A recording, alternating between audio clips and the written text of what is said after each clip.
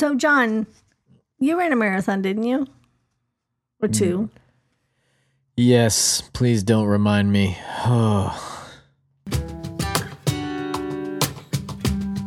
Raising bilingual children can be a challenge. That's why we have Serial Dates, where we discuss our experiences and grow as a bilingual family.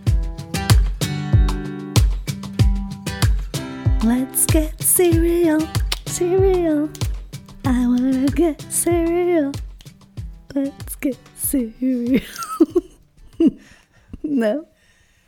Welcome back to Serial Dates, everybody. Hola. We are so glad we get to have you guys here with us on another episode of Serial Dates with your host, Daniela Perieda. And John Perieda. Anyways, we are happy to be here with you guys. Today, we are starting a series, a 4-part series. And this is for those that are out there looking to start your bilingual journey today or yesterday or last week or here in the near future. But the point is, we want to provide some insight on the journey itself so that way you can feel confident with your first few steps in that direction. Absolutely. So earlier in the episode, I talked about you running a marathon. Correct. So I think it's important to see language learning as a marathon rather than a sprint. Right. And I think that's why most of us see learning a second language as such a difficult thing. Or intimidating. Intimidating because it takes a long time. Yes, and I think naturally people want to become good at something very quick. And as adults and adult learners, we have, the brain capacity, the cognitive ability to take language in and just be like, okay, I understand it. But to actually, apply it is a whole other deal. And I also think that wanting to speak fast or learning Spanish quickly or whatever it is, we now live in an era where we want everything tomorrow. Right. It's like that instant gratification. Amazon Prime, Right. 2 days. 2 days. And you're like, anything that you order outside of Amazon, you're like, why is it taking so long? Right. Why is it not here yet? So back to the marathon thing. The reason we bring the marathon story up is because, how does one finish a marathon race? Many people do marathons for many different reasons. But it seems like the vast majority are not necessarily racing to be number one. A lot of them are just racing themselves. Finish. Right. But there's also a large group that take on the challenge just to finish, to say, I did that. And that's kind of the mentality behind your bilingual language journey. You're starting, but your goal is to ultimately finish. Now, with a marathon, you don't go all the way to the end, full force, sprinting. I mean, especially if you don't have any formal training, or in this case, formal education in the sense that you grew up with the language. If you're starting fresh, you got to train or practice or over time learn. Right. A marathon takes time. And the minute that the race gun goes off or the buzzer or whatever marathon, I'm usually way in the back, so I don't hear it. I just start following people as they go. You run a steady, consistent pace. And you don't stop. Right. And if it's your first time, I don't know. I don't run. But if it's your first time, you run. You run to the fridge to get some food. No. You run to catch Mateo before he falls. That is true. You run. Yeah, I just think that if it's your first time, I'm assuming, you tell me, you're definitely going to pace yourself. Oh, absolutely. And if you have no idea what you're doing, you're gonna try to take what limited information you have, but you know. Yeah, you and cannot sprint the entire marathon. Right. I think most marathon runners don't decide on that day, oh, today's a marathon, I'm going to go join. No. Right? So they first educate themselves on what it entails. Right. Was it 26 miles? Yes. 26 point something? 26.1, I think. Or is it 13.1 is the half mile? Maybe it's 26.2. Right. I don't remember. So I don't do them anymore. Yeah. So, and did you do a full or half? We did the half. You did a half. So, but me and my dad together, we did a full. We did. If you add our together. So you go into it knowing how long you're gonna have to run for, right? Right. So I think that's something that's why we wanted to do the series, is because we want people to know the journey and how long how long it could potentially take to learn a second language. But that way you also have an idea of what your expectations are going to be. Right. And when you hit certain milestones, or when your child hits certain milestones. And I know that there are hundreds of programs out there that say, learn Spanish in 3 days or learn Spanish in 3 months. You could probably do that if you dedicate your life to learning a second language. But this podcast is for parents. And most of us don't have the time to sit down and study a language for, say, an hour or 2 hours a day. We simply don't. And so we can still have the goal of learning a second language, of raising bilingual children, but we just have to know how long that it's going to take a while, and make the commitment to be consistent, even if it takes years, because it will. Or hours, like a marathon. God, that was the longest day of my life. Both times. Yeah. So that's why we wanted to bring up the idea of a marathon.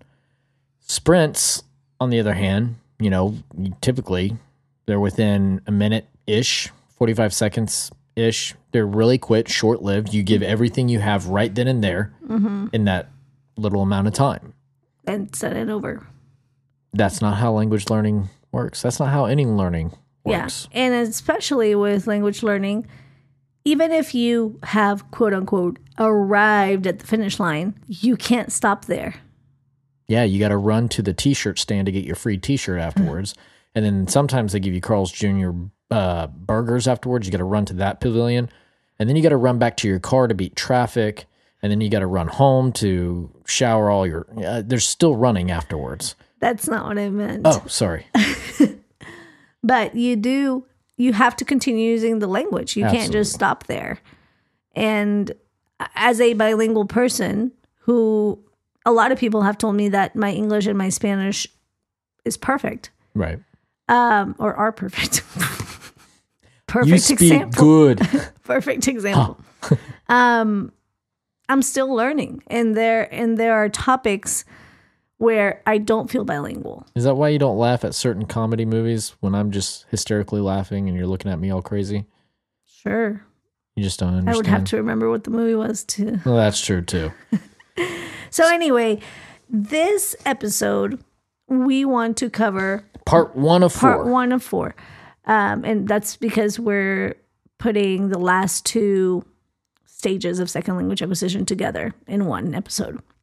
But I feel like this is the most important one and the most misunderstood one. Right. Because... And the hardest to really measure progress if you don't know what to measure. What it is, yeah. And that is the silent period. So let's practice. Good. See, you're already learning. Sorry. It just made sense. No, I mean, second language acquisition is not that different from first language acquisition. And that's where we kind of missed the mark, because you took French in high school. Yes, I did. And I took French too. And from day one, it was like, repeat this phrase. Here's your vocabulary list to learn this week. And then at the end of the week, we'll have a test.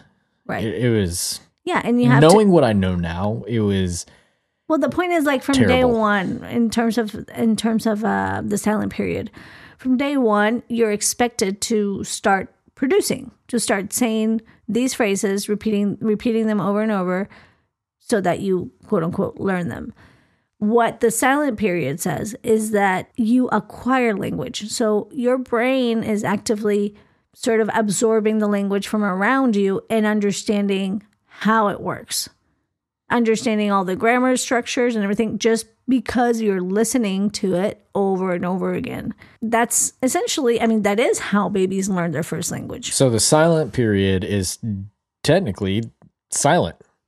When you talk, for instance, when a baby is born, that's a great example you gave me earlier. Kind of tell everybody what you told me earlier about the silent period when dealing with your first child, teaching them English or whatever language is your first language. So if you're a parent, chances are you've had a baby, right? We just went over that. Of course, chances are high that you had a child. Right. So you had a baby. Did you, on day one, say, okay, I need to start teaching this baby. This baby needs to start repeating, hello, my name is... No, of course not. And you didn't have your baby try to repeat, hello, my name is Mateo. Hello, my name is Mateo. But that's what we do in language classes, in the typical language classes, or traditional, I guess. What do we do with babies? We talk about the things that are happening right then and there. I'm going to change your diaper. Your diaper is dirty. Let me throw it in the trash. Let's get a fresh diaper. Put one leg here, one leg there. Let's put some booty cream. Cream on your booty. Were you thinking of the rap song? Is that why you started laughing? What rap song? The old rap song we used to sing. No, I was not. Should I even quote it? Nope. So Daniela has this old song that she used to sing over and over and over again. And I believe your blue truck. In my blue truck. And I think part of the lyrics is looking at your booty like it ain't no thing. Do you want to finish the rest? Nope. She is blushing right now. All right, so booty cream. It just sounds so funny in English. Well, now I'm thinking of Tropic Thunder. Booty sweats. No, it sounds funny in English, but I say it to Elias all the time, like cremita para la colita. Popping a can open. Okay. Anyway, so the diaper changing routine. You talk about what's happening in that moment. I'm trying to keep going. And stop. I think this is the hardest we've laughed on this podcast. Okay. So, in whatever routine you're doing, you are talking about real meaningful things that are happening in that moment with the baby, right? The baby is simply absorbing or acquiring the language as you speak. Right. And you have no expectation of them repeating or talking to you. And for one, it's because they are physically incapable of doing it. They don't have the muscles developed in their mouth to say any of these words, right? And we don't have that expectation. The first word when they say mama or dada or whatever, we're like, oh my gosh. And yeah, it took 9 months for them to say that.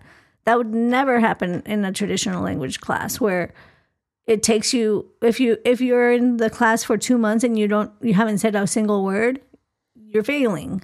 Right. So that's why the silent period is like one of my favorites. And I really like explaining it to parents because I think that's a big one of the, somebody that's learning a second language over time, I think that's important for parents to understand because I think we're naturally accustomed or taught that vocabulary and writing the word over and over and over again is how we learn a second language. Mm-hmm. We did that in middle school. We did that in high school and college if you took college classes. Mm-hmm. It is absolutely crazy. And it reminds me of the time I took a college class in Spanish and I had already known enough, I remember that. but they wouldn't let me take the next level because I didn't know enough to pass that test. So I had to take the regular class. And with that came a bunch of vocabulary. They gave us sheets. They gave us things to memorize. We had to conjugate. They gave us this formula, how to conjugate verbs. But the problem with that was I wasn't in practice. And then so I came to you and we talked a little bit and we practiced and everything. And then I went back to the class and I was too advanced and she thought I was cheating. Mm-hmm. And I had to explain to her, like, my wife is from Colombia. Spanish is her first language. And I'm just practicing and learning that way. she's pretty much told me that's not what we do here. I give you the formula, you conjugate it, you write out the sentences, and I dropped out of the class. I was like, this is not how I want to learn Spanish. Right. So again, the vocabulary and all that doesn't work. It didn't teach me to speak Spanish any better. In fact, I learned more by practicing with you and organically bringing in all this information and producing it with you. Right. So you're definitely not going to gain anything by purchasing some sort of planned out curriculum, unless, like you said earlier, if you spend hours and hours a day practicing, right. And even if you like having somebody there to respond. Right. Because, for example, I can't remember, Benny Lewis, he's like a famous polyglot, and that's what he does for a living. Like, he learns languages. So, yes, you can learn languages fast, especially when you're learning, different languages, one after the other. There's so many cognates from one language to another that can help you learn the language. Right. Just kind of like segue into... Right, exactly. Right. So the silent period is important as we kind of wrap up. The silent period is important because for parents, we can know that our child is understanding even if they're not saying anything yet. We know that for their first language, but somehow we forget when they're learning a second language. And especially if your child is older, like I would say after 5 or so, you say you put them in a Spanish class. The first thing you're going to say on the first day, like, what did you learn? Right. So I think that segues into a good little section we can talk about. You kind of explained what the silent period is, and you kind of dabbled on it. But what does a silent period look like? So for a child, when you naturally hear the silent period, you automatically think they're not speaking at all. And now for an infant, a newborn, that's very true. But like you said, once you hit 5 or 6, when you have this understanding of what language is and communication is, what does the silent period look like then? I mean, it's this. I mean, essentially, it's the same. What do you mean? So, the example that I wanted to give is like with me. Oh, okay. So my silent period wasn't silent, so to speak. I just wasn't producing in that language. And a great example that I wanted to give is I wanted you to tell the story of you and your mother talking in Spanish. You guys talk in Spanish only whenever you were together. Right. But it got to a point where you could no longer do that. We couldn't talk about you in Spanish. Right. So that's why we're learning French. I'm just kidding. But we would just normally talk about you, kind of say things that you were doing or just talk about you behind your back in Spanish. Well, you weren't behind my back. You were right in front of me. Right in front of you in Spanish. And one day John goes, I know what you're saying. Even though you could not say any of those phrases. Right. You understood. And the point is, he understood everything we were saying, even though he couldn't say any of it. Right. And you probably couldn't pinpoint the words and say, oh, that word means this word means that. But because of context, even though you were talking about me and I couldn't produce anything, another thing that we did is you would speak to me in Spanish. My silent period was responding in English, my native language, but I wasn't speaking in Spanish. So my silent period wasn't necessarily silent. It was just silent in the Spanish language. In that language. So I would respond in English, you would speak to me in Spanish. And that's how I grew my understanding. Like I was able to comprehend what was being said. So I learned that I knew almost anything in Spanish. Like I went to work. I could hear people speak Spanish. I would know what they're saying. I hear you and your mom talk. I know what you're saying. When you're talking on the phone, I know what you're saying. But I just could not get that information back out. I could not respond. And that was my silent period. Right. And for a child, it could vary, 5 or 6, it could very well be the same thing. So your main question was, what does that look like? What does a silent period look like? Yes. Okay. It can be, we already gave an example of what a baby's silent period looks like. They literally are not speaking anything. They're not saying anything. But when you're learning a second language, obviously you have words that you could say in your first language, right? So, or you could even nod. Like sometimes when some of my students are in the silent period, if I ask them something, they will nod yes or no before they even say the word sí or no, right? Right. And so sometimes it's just that look of like, I get it, nodding and yes, I understand what you're saying. It can also mean they understand directions. So if you ask them, can you please go grab that pencil over there? Can you please grab the blue paint? And they do it, you understand, that they understand. Right. And they understand those words. They grabbed the blue paint, so they understand paint, blue, get it. Mm-hmm. So that's one way of checking for understanding. And I'm almost hesitant to give this tip because I don't want parents to start quizzing their children. Right. And we don't want to do that. But we always talk about observing the child, right? So you can observe your child as you're having a conversation or as you're asking them to do something and catch what they are understanding without saying, what is blue in Spanish? Or absolutely pointing to the color and say, what is this? What is that? Can you say azul? So you can do it once every so often. What I'm saying is observe your child in regular common conversations. And like I said, say you're in the middle of painting and say, oh, I need the blue paint. Where is it? Turn what you would normally quiz them on. Where is it? And then they grab it for you. Right. That's the same thing, shape right. your quizzes into more of an actionable request, so to speak. In a real, I'm just tired, you're probably real, tired. meaningful way. Yeah, in a real, meaningful way. Absolutely. Because no one wants to be quizzed. Yeah. And then once you start quizzing them, it's like, it turns into a good job or no, you made a mistake. Or just the redundancy of the parrot complex of repeating everything. Mm-hmm. So, and then it gets boring to the child and it's no longer fun. Mm-hmm. Absolutely. Right. Or real or meaningful. And also another tip for during this period is to narrate what you're doing. So again, going back to that baby example, when we have a baby, we narrate what we're doing. We're like, okay, we're going to the living room.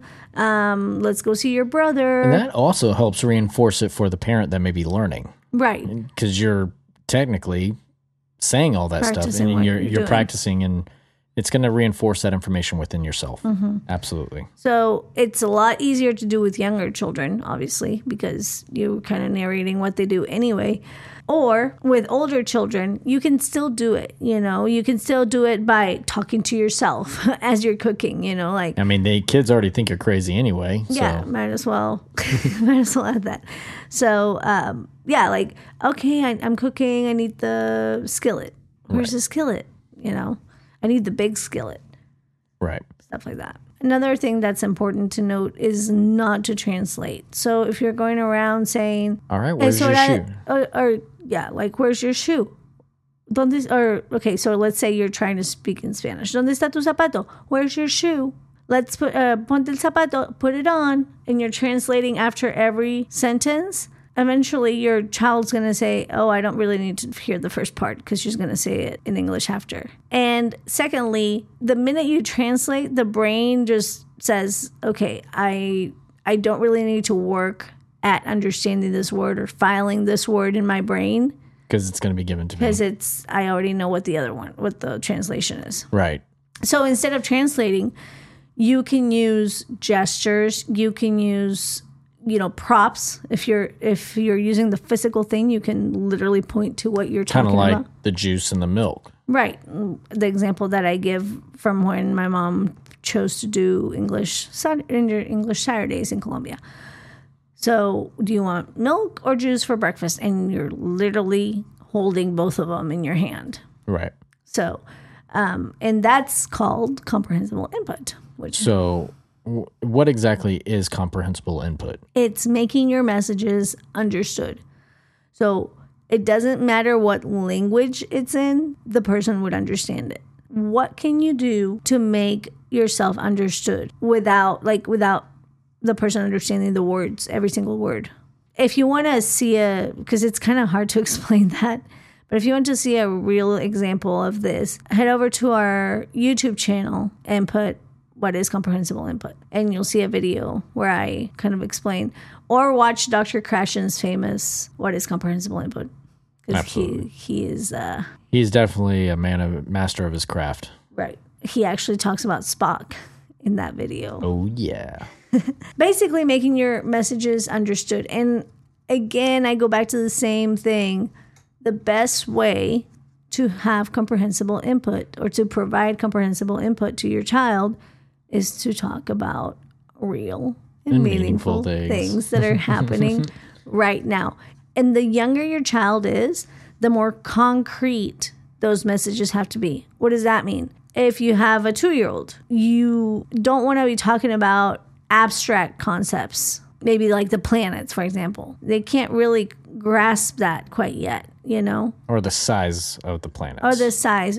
Yeah. But if you're talking about the orange that you have in your hand and the color that it is and how juicy it is, that's real. That's concrete. That's right in front of them. Right. So when we talk about marathon and a sprint, this silent period, how long does something like this last? It can vary. It all depends on the amount of input that you have in the second language. But around 6 months to a year, you know, like I said, it just really depends on not only how much time you have in the second language, but the quality of the interactions that you have in that language.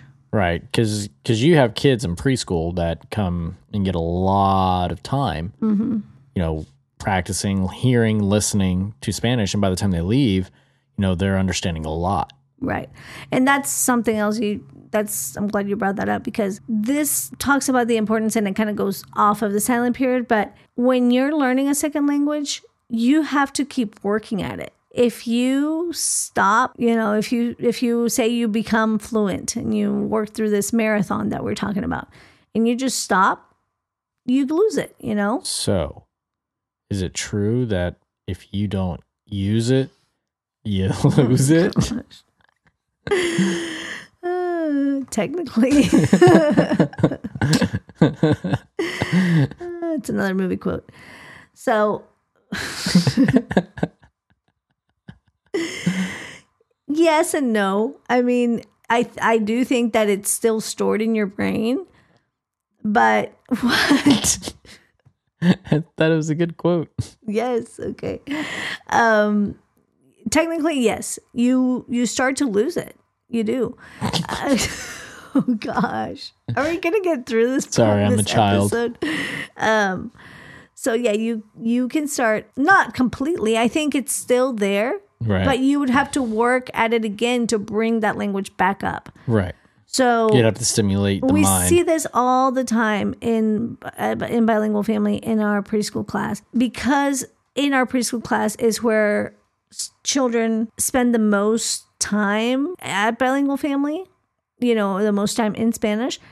When they're done with preschool, most of them are understanding lots and speaking, and they're doing awesome, right? Right. And then they go into full day pre-K or full day kindergarten, where they spend most of their time around English speakers. All their time. They go they go in bilingual family from spending, say, 15 hours a week in Spanish to 4 hours a week. And we're competing with, that's Iris. Jesus. And we're competing with all day in Spanish, English, all day in English, TV in English, friends in English, after school sports and all that in English, against 4 hours of Spanish. A week. We have to keep the Spanish up, try to match, you know, the input that you have in Spanish with English. So absolutely. Again, I think that falls under the marathon, the metaphor of marathon, being consistent in your pace. Just because you pull your kids out of a Spanish program, you as a parent, you can't stop. You know, you got to keep it going. Mm-hmm. And the whole point of bilingualism, you know, we've talked about this in the past, is bridging the communication gap between different cultures, bringing people closer together, understanding each other, bigger empathy, bigger communication, bigger relationships. I mean, that's the beauty behind all this. And to just stop and not continue, you know, you're only hurting your ability to communicate with the world. Mm-hmm. And I really think that understanding how language learning truly works helps take away a lot of that intimidation factor of learning a second language, especially as an adult. As an adult, you hear the saying, old dog can't learn new tricks. There's not enough time in the day. I'm working all the time. I got to take care of my kids. Well, you can combat a lot of that by learning with your child. You're still keeping up your relationship. You can easily make it fun. You're building your relationship with them while building a relationship with language, which, consequently, you'll build a relationship with other people in this world. The silent period, I think if you understand that, it makes it less intimidating because you're going to see progress differently as opposed to before. If you didn't know what the silent period was, maybe you would think that I'm not seeing any progress. Well, and you brought up something really important about relationships with your child. Something that I want to talk about in the silent period, and I think this is where a lot of parents lose children, even native speakers, where they lose the child's interest in learning a second language is in the silent period because they start forcing production. So say... like before they're ready. So they don't allow the child to absorb the language. They immediately start like, okay, how do you say this? How do you say that? The whole quizzing thing I was telling you about. How do you say this? How do you say that? Or repeat this. Or if I ask you, for example, what do you want for breakfast? ¿Qué quieres desayunar? And you answer to me in English, and I say no, and then I make you repeat it in Spanish, that already puts up the affective filter, which we talked about in another episode. Which episode was that? One of them. I think it was learning with your child. Yeah, it just puts your guard up, You don't feel like you're ready yet to use the language. Try not to, during this period, force production. Right. Let the silent period be. Right. And when they're ready, you'll be surprised. And that to me is one of the best things you get to see. Yeah. It's really cool. I think that's everything that we need to cover in the silent period. Absolutely. And if you gained any questions through some of the things that we explained, we say this in every episode, don't hesitate to contact us. We get people contacting us all the time with different questions, how to approach things. So we're open to answering any and all questions. If you have a math question, I might be able to help you, but we're specific to bilingualism and parenting. I also want to congratulate one of my buddies. He's about to be a first-time dad. So happy Dad Day. What would you say? Yeah. Happy. Congratulations on becoming a father. There we go. But no, he's about to start taking his journey, and he's already asked me quite a few things. So I'll look forward to answering those questions, and anything that sounds pretty cool, we might try to answer those questions here. But this is part 1 of 4 of the series. We're going to cover. Do you want to list those off real quick? Yeah. So if anybody wants to get a jump start on reading ahead, if you're reading Becoming a Bilingual Family, Danielle's book, you can read ahead, or you can kind of look some of this information up and be ready for the next episode. Okay, so we're going to be covering the stages of second language acquisition based on Krashen's theories. So pre-production is the silent period. That's what we've been talking about.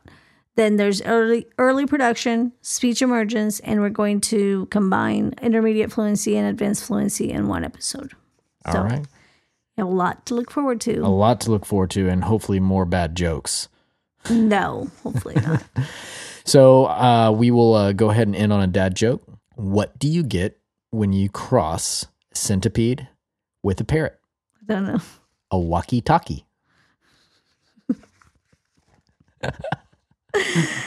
You know what we forgot? What's that? The parenting moment. Oh, the parenting. We can do that moment right of the now. week. So okay. we apologize. It's at the end. Okay. So top parenting moment. Okay. You want to do this one? Yes. Because you've been rocking it out. Yeah. So Mateo, who is 2 months old. 2 months old. He's 2 months old after 2 years. He's 2 years and 2 months. He's 2 years old. No, because that's very different. A 2-year-old that just turned 2 compared to a 2-year-old that's about to turn 3. Dads, you'll agree with me. No, there's a big difference. And you've even been like, he is 18 months. He's this many months. Yeah. No, I've said he's 2. No. He's 7 in a 2-year-old's body. Anyway, we waited way too long to take his pacifier, in my opinion. John disagrees. But I disagree because of what I've seen. We started this week, this Friday. We started, when we didn't start it, we got rid of it. Yeah, we ripped the Band-Aid. And it's been very interesting. Actually, I feel really good about it. I think we've only had one real bad night. Which was the first night. Right. So in a nutshell, I'll just run through it very quickly. And if you guys want to hear like a whole, maybe not episode, but I'm thinking about doing an IGTV.